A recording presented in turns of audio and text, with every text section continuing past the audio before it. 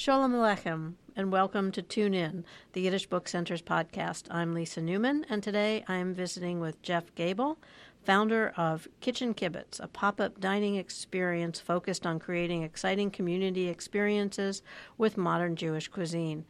Teaming up with local restaurants in Boston and talented chefs, Kitchen Kibitz is a unique approach to storytelling Jewish culture through the lens of its cuisine. Welcome, Jeff. Thanks for having me. So you first appeared on my radar when you were a participant in one of the Yiddish Book Center's tent programs. You were at Tent Food New York, yes? I was back in October, met a great group of food entrepreneurs and people really passionate about Jewish cuisine. It was an amazing program. I got to eat through New York City at some of the best restaurants and got to meet some really amazing people that has opened up a great network for me. Well, that's a good thing. We're glad to hear it. I'm kind of jealous. I would love to do that program myself, but I'm not 20-something. But I did read about Kitchen Kibitz, and I was intrigued and curious. How did you get? Obviously, you have a love for food. How did you get started with all of this? So it started back in July of 2013. Really, the idea stemmed from a passion for Jewish cuisine. It's something that I've been really working with my whole life, has always been a part of me growing up in Long Island and eating bagels and schmear and pastrami. When I got to Boston, I realized there was a bit of a Jewish food void in the community, and it was something I was working for CJP at the time, Combined Jewish Philanthropies, which is the Jewish Federation here in Boston. And I was very well tapped into the Jewish community, and it was something that I felt passionate about and something that I wanted to start on my own. I had good connections with different chefs and restaurateurs in the area, but I really had no idea how to get started. One day I reached out to a fellow chef in the community, Josh Lewin, who helped me start Kitchen Kibitz, and we were kind of brainstorming ideas. We sat down at Starbucks and thought about it and how it was a unique opportunity in Boston. And we created our first dinner in August, something that we kind of just created together in a shared kitchen space for friends and family. And it was something that kind of grew from there.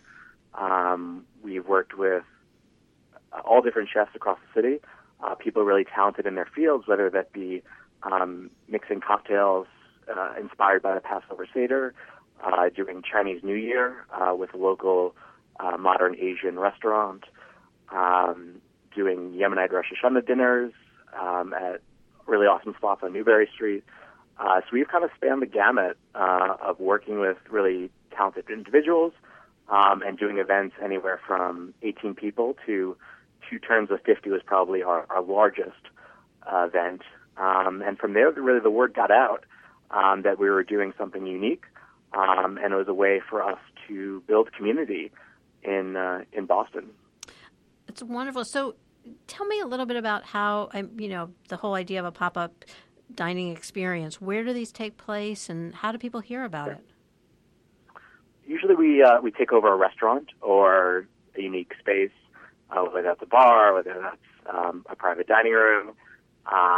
We're looking into alternative venues, but really just get started with an idea, looking at, the way I start planning events is looking at the Jewish calendar, by looking at people within my own network that have expertise in different cuisines, and kind of building an idea from that. And the way, we gain traction is really just word of mouth. My background is in digital marketing, social media, so when I first started Kitchen Kibitz, I relied on my own social network to spread the word about what we were doing, and people really got excited about it, and it really took off. You don't have many opportunities in Boston to, dine alone, or you feel awkward about doing it. So there's a lot of foodies in Boston, and I wanted to make sure that they were able to do new and exciting experiences, to understand Jewish cuisine in a way that was elevated, and for them to meet new people, because I think the core values of Kitchen Kibitz are to meet new people at their community, understand what Jewish cuisine is, and meet really talented chefs who usually are behind the scenes. They're on the front line in the kitchen, but you have this disconnect between diner and chef that you would only get at something like Chef's Table, which would be, $100+. So this is really a unique opportunity that is, fairly priced for the community, provides great value, and is just a lot of fun. I would say about 70% of our diners aren't Jewish, which I think many people are surprised about. But I target it towards the food community first. I wanted people to respect Jewish cuisine as something that was important, that was something that was significant. And for the Jews that come, it's something that, they have a memory of eating their grandmother's gefilte fish. But, this is a Thai curry gefilte fish that's been sous vide and has fresh lemongrass. It has really bright flavors. So it's paying homage, but it's, working with the best ingredients, the best chefs, and new and exciting twists. Yeah. I mean, I think that's what's really interesting and all that's going on with Jewish cuisine nowadays is that it's continuing to evolve and borrow from and become a more adaptable modern cuisine. Sure. Yeah. And I see that you described yourself as sort of culinary storytelling as part of the concept. And I wondered if you could elaborate on that idea a little bit. Absolutely. So, one of the main values for Kitchen Kibitz is to, tell a greater story, whether that's, we're talking about Passover through cocktails. I want people to walk away understanding the thought process behind the food, behind Jewish cuisine, and behind whether it's a holiday or a tradition. For example, where did gefilte fish come from? How did they do it in the old country? And what was our approach here, whether that's sous videing it or using fresh local New England pike. There's a lot of differences that we're, paying respect to, but also, like I said, creating our own spin. So I want each chef to be a food storyteller, to get up there before each course and to explain his interpretation. Chefs are a mixture of Jewish and not Jewish. I work with a revolving lineup of different chefs, but, when we sit down in the beginning to plan the event, sometimes I have to educate them on what is Jewish cuisine and what we're doing here, which is kind of exciting and fun because they're looking at it from a new angle. They might have made a fish cake before, but it wasn't gefilte fish. And so we're combining a lot of new flavors, and I want the chefs to really share that, how they went about learning about Jewish cuisine and the flavor approach they took to creating the dish. And we talked a little bit earlier about the fact that you attended tent food, and I wonder how that experience built on both your interest in Jewish food and sort of how it's playing out and what you're doing now, because certainly that was an exploration of Jewish food. Past, it worked on many. Yeah, absolutely. It worked on many levels. First off, seeing how many people are involved in Jewish cuisine was really exciting and really, invigorating that I'm not alone. When I do it in Boston, it's kind of like one man knocking on the doors to really represent Jewish cuisine, but it's exciting to see that's happening in Canada and California and New York and everywhere, that people are really trying to push it forward and that there's a lot of exciting stuff happening. So I think just meeting those people energized me and also opened up new networks for me to call people if I'm stuck on something, or to we have a Facebook forum which is really terrific because I got to share news with other people. They're able to connect me with other resources. It's a really an amazing community that's built that I can tap into. I think on the other end, working with a lot of chefs, we did a lot of hands-on demonstrations at places like Bread's Bakery and Mile End Deli. So that was really fun to learn some new recipes and to meet a lot of the great chefs who are leading this movement in Jewish food. I respect the people at Mile End a lot, and Bread's Bakery is obviously fantastic. So those guys are really heroes for me. So meeting them was a huge honor. And the last part was really just understanding the history.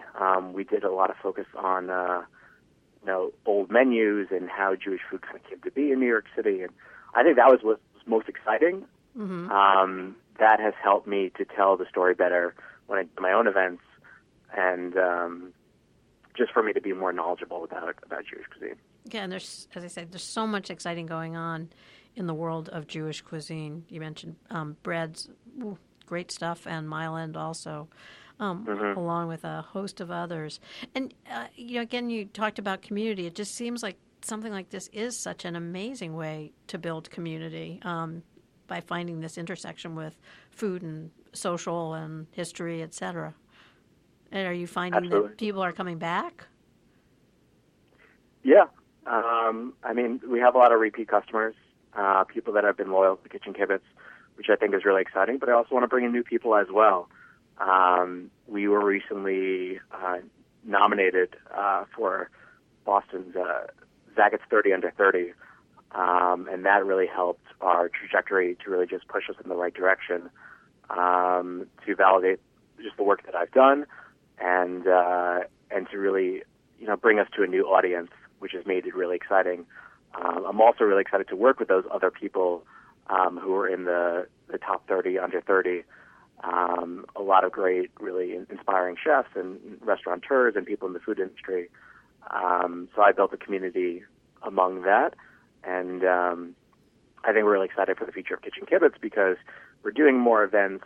We're reaching a new audience. We're changing some of the platforms and the style just to experiment with what people resonate towards, whether that's a Jewish food tour, whether it's a cooking demonstration, whether that's a sit-down dinner.